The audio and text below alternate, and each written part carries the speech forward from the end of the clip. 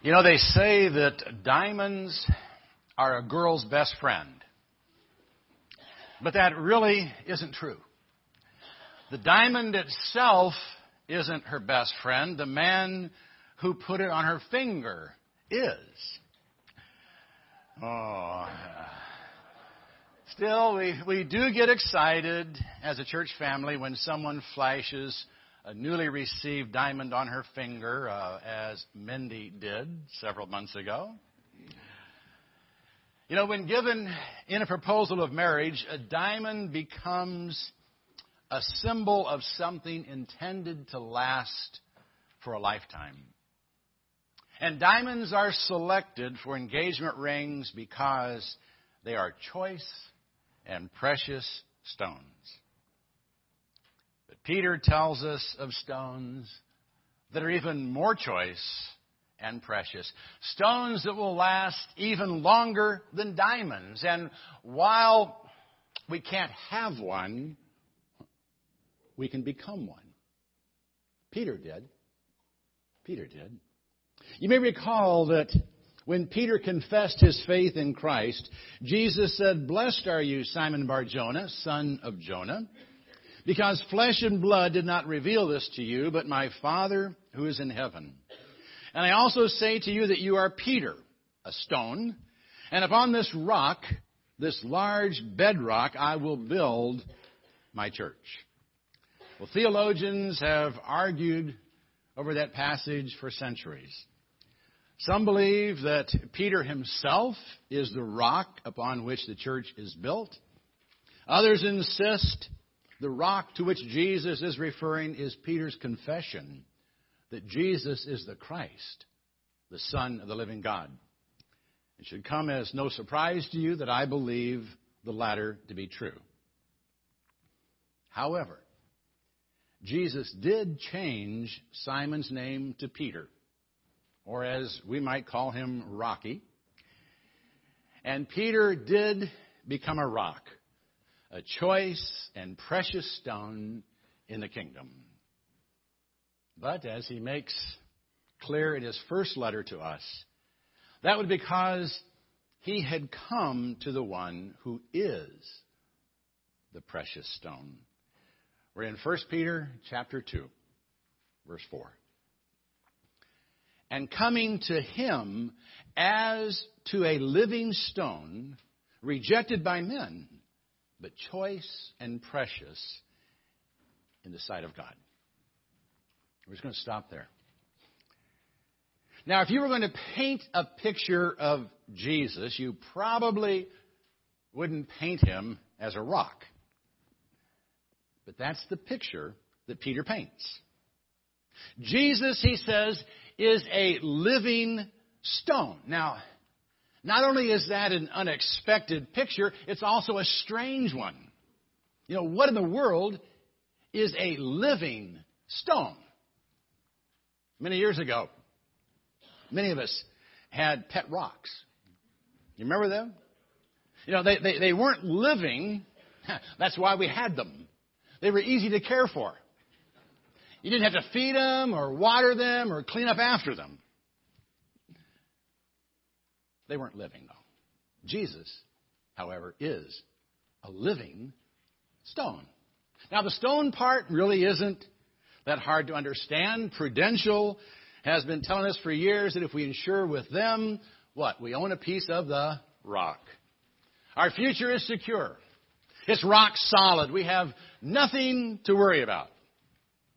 Well, it's easy to see the parallel. Jesus is the bedrock of our lives, the foundation upon which we find security and stability. And when we stand on him, we stand on solid ground. So picturing Jesus as a rock is really a good picture. In fact, it was a messianic picture that we find in the Old Testament. The Psalms and Isaiah both speak of the coming rock or stone which God would lay in Zion. A stone upon which some would build a secure future and over which others would stumble. Jesus is that stone. But he's more than just a stone. He's a living stone. He's alive. He's warm.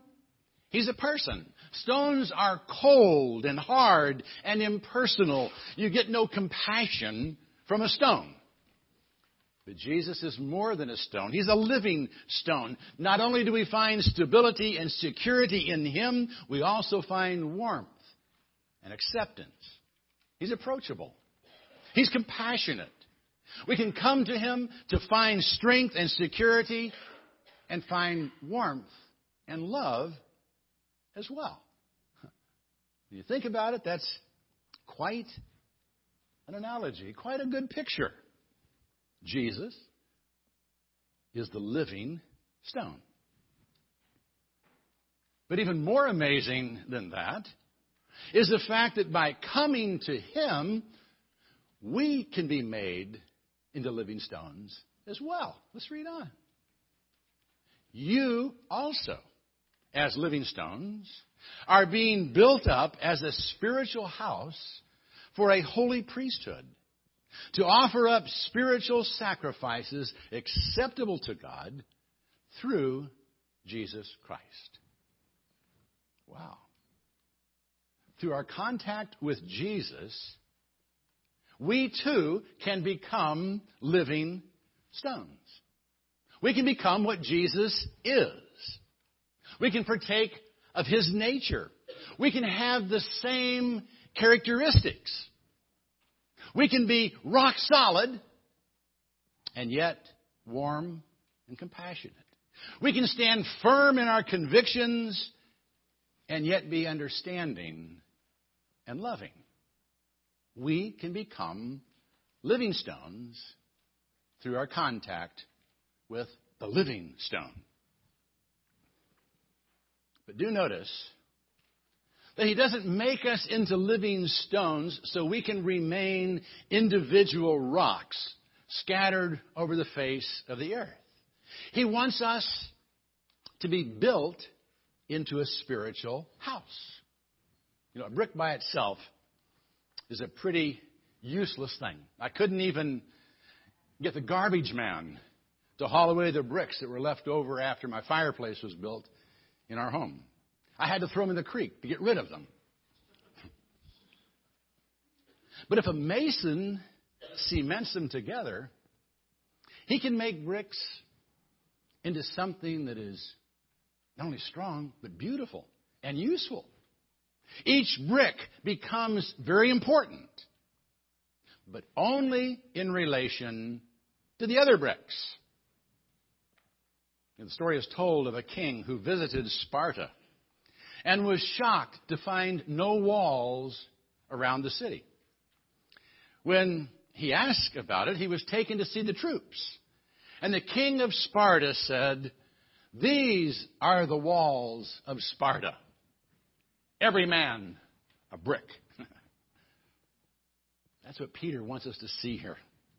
Christ makes us into living stones in order to build a spiritual house. No matter how strong an individual brick is, it's not of much value by itself. It doesn't provide security and stability until it's bonded together with other bricks. And Christians aren't made into living stones to stand alone, but to stand together. You know, if war is declared, a patriotic citizen doesn't pick up his shotgun and march off by himself to fight the enemy. He joins forces with similar patriots. He submits to the leadership of one experienced with such things, and then he fights as an army. Jesus wants us to be his army, his walls of Sparta, his spiritual house, the church. He designed it, and every Christian is to be a part of it. But yet, for some reason, many Christians today feel they don't need to be a part of the church. When asked the religious preference, the big thing now is none. They don't think they need the church. Even if they want to be a part of God's plan. Even if they want a relationship and acknowledge a relationship with Christ. They don't want to be built into a spiritual house. They want to do their own thing. And it's true. They may be able to have some sort of relationship with Jesus apart from His church, but they will never be what He intends them to be apart from the church. He wants us to be a spiritual house, a holy priesthood, offering up spiritual sacrifices together. He wants us working together, praying together, worshiping together. We're not intended to remain as individual bricks. We're meant to be built up as a spiritual house with Jesus Himself as the cornerstone. Continuing. For this is contained in Scripture. Behold, I lay in Zion a choice stone, a precious cornerstone, and he who believes in Him shall not be disappointed. This precious value, then, is for you who believe. Jesus is not only the foundation stone of our life, He's the cornerstone of the church. He's the rock upon which it is built. Now, that's not to say that every group that calls itself a church is built upon Christ. Some merely use Him like a decorative cornerstone. When we built this building, the last stone to be put in place was the cornerstone. And quite frankly, it was just a decorative stone. We had it engraved with a name, the date, a cross, and a quote from Psalm 127.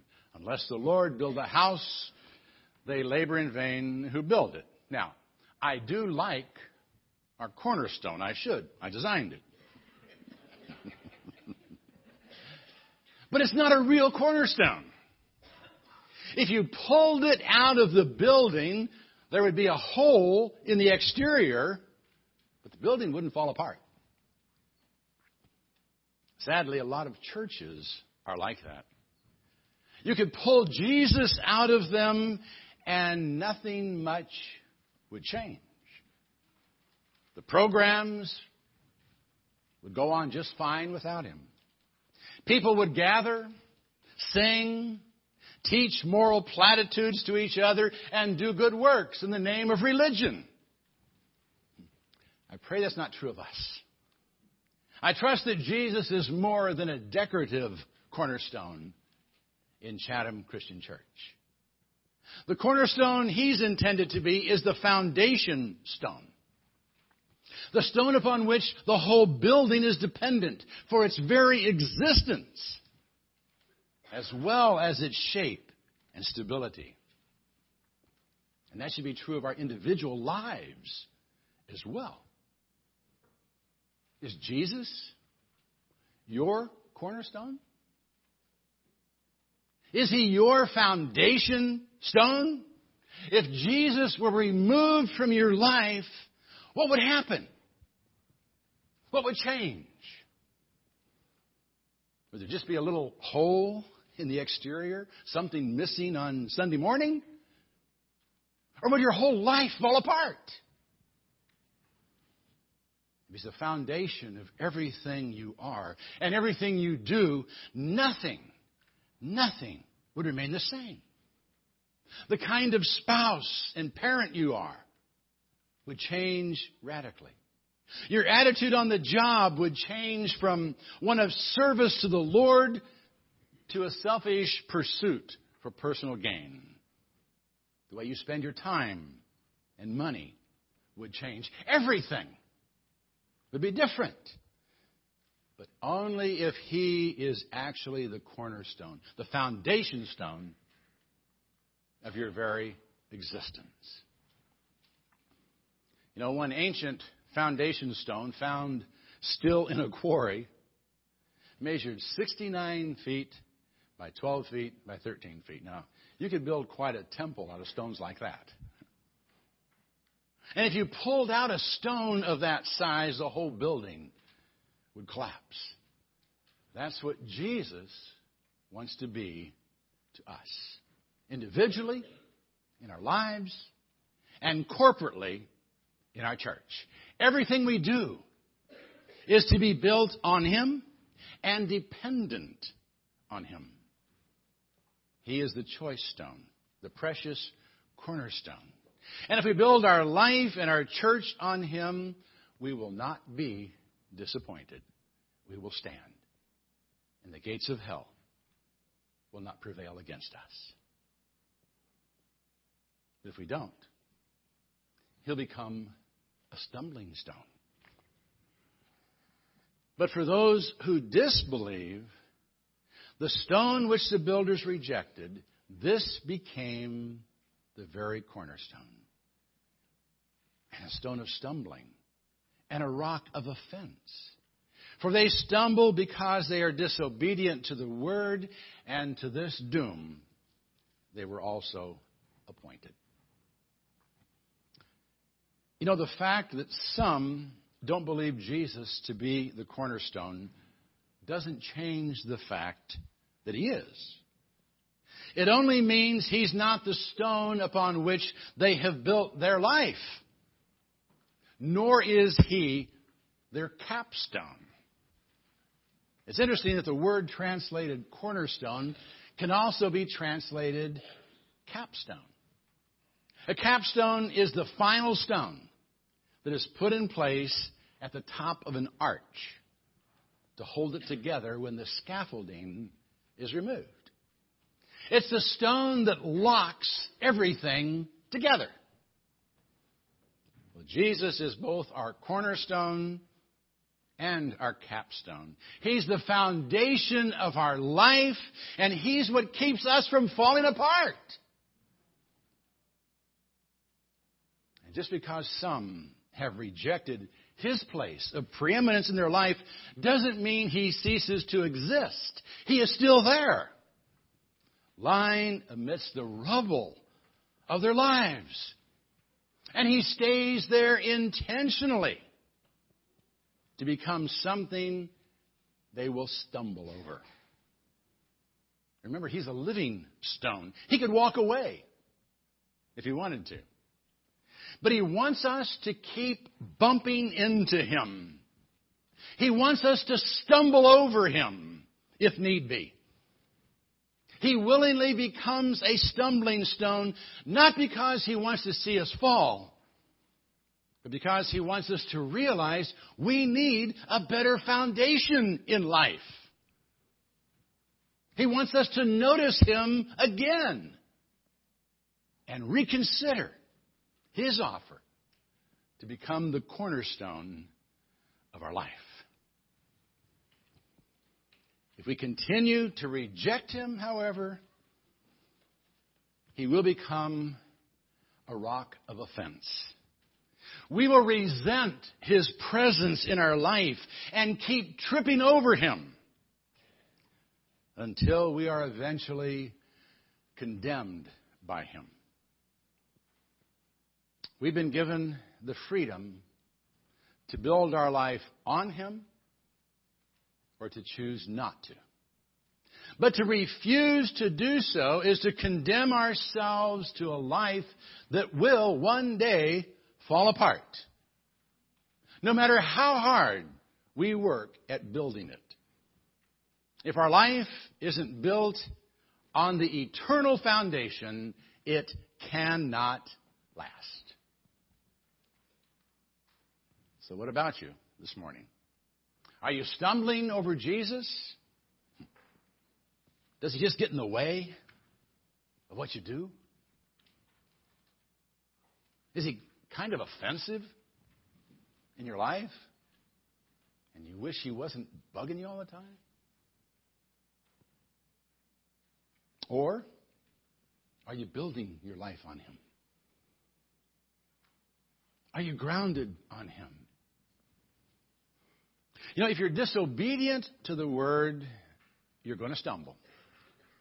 And if you keep disobeying the word, you're destined to stumble forever into hell itself. The good news, however, is that the stone you may have rejected while building your life is still there. And if you'll recognize your failure and start rebuilding on Him, you can still build a life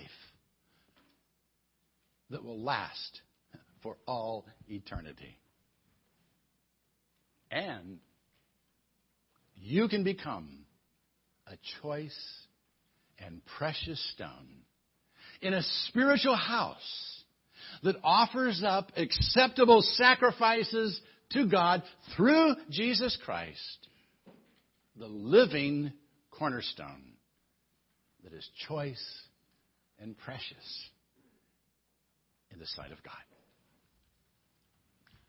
Our hope is built on nothing less.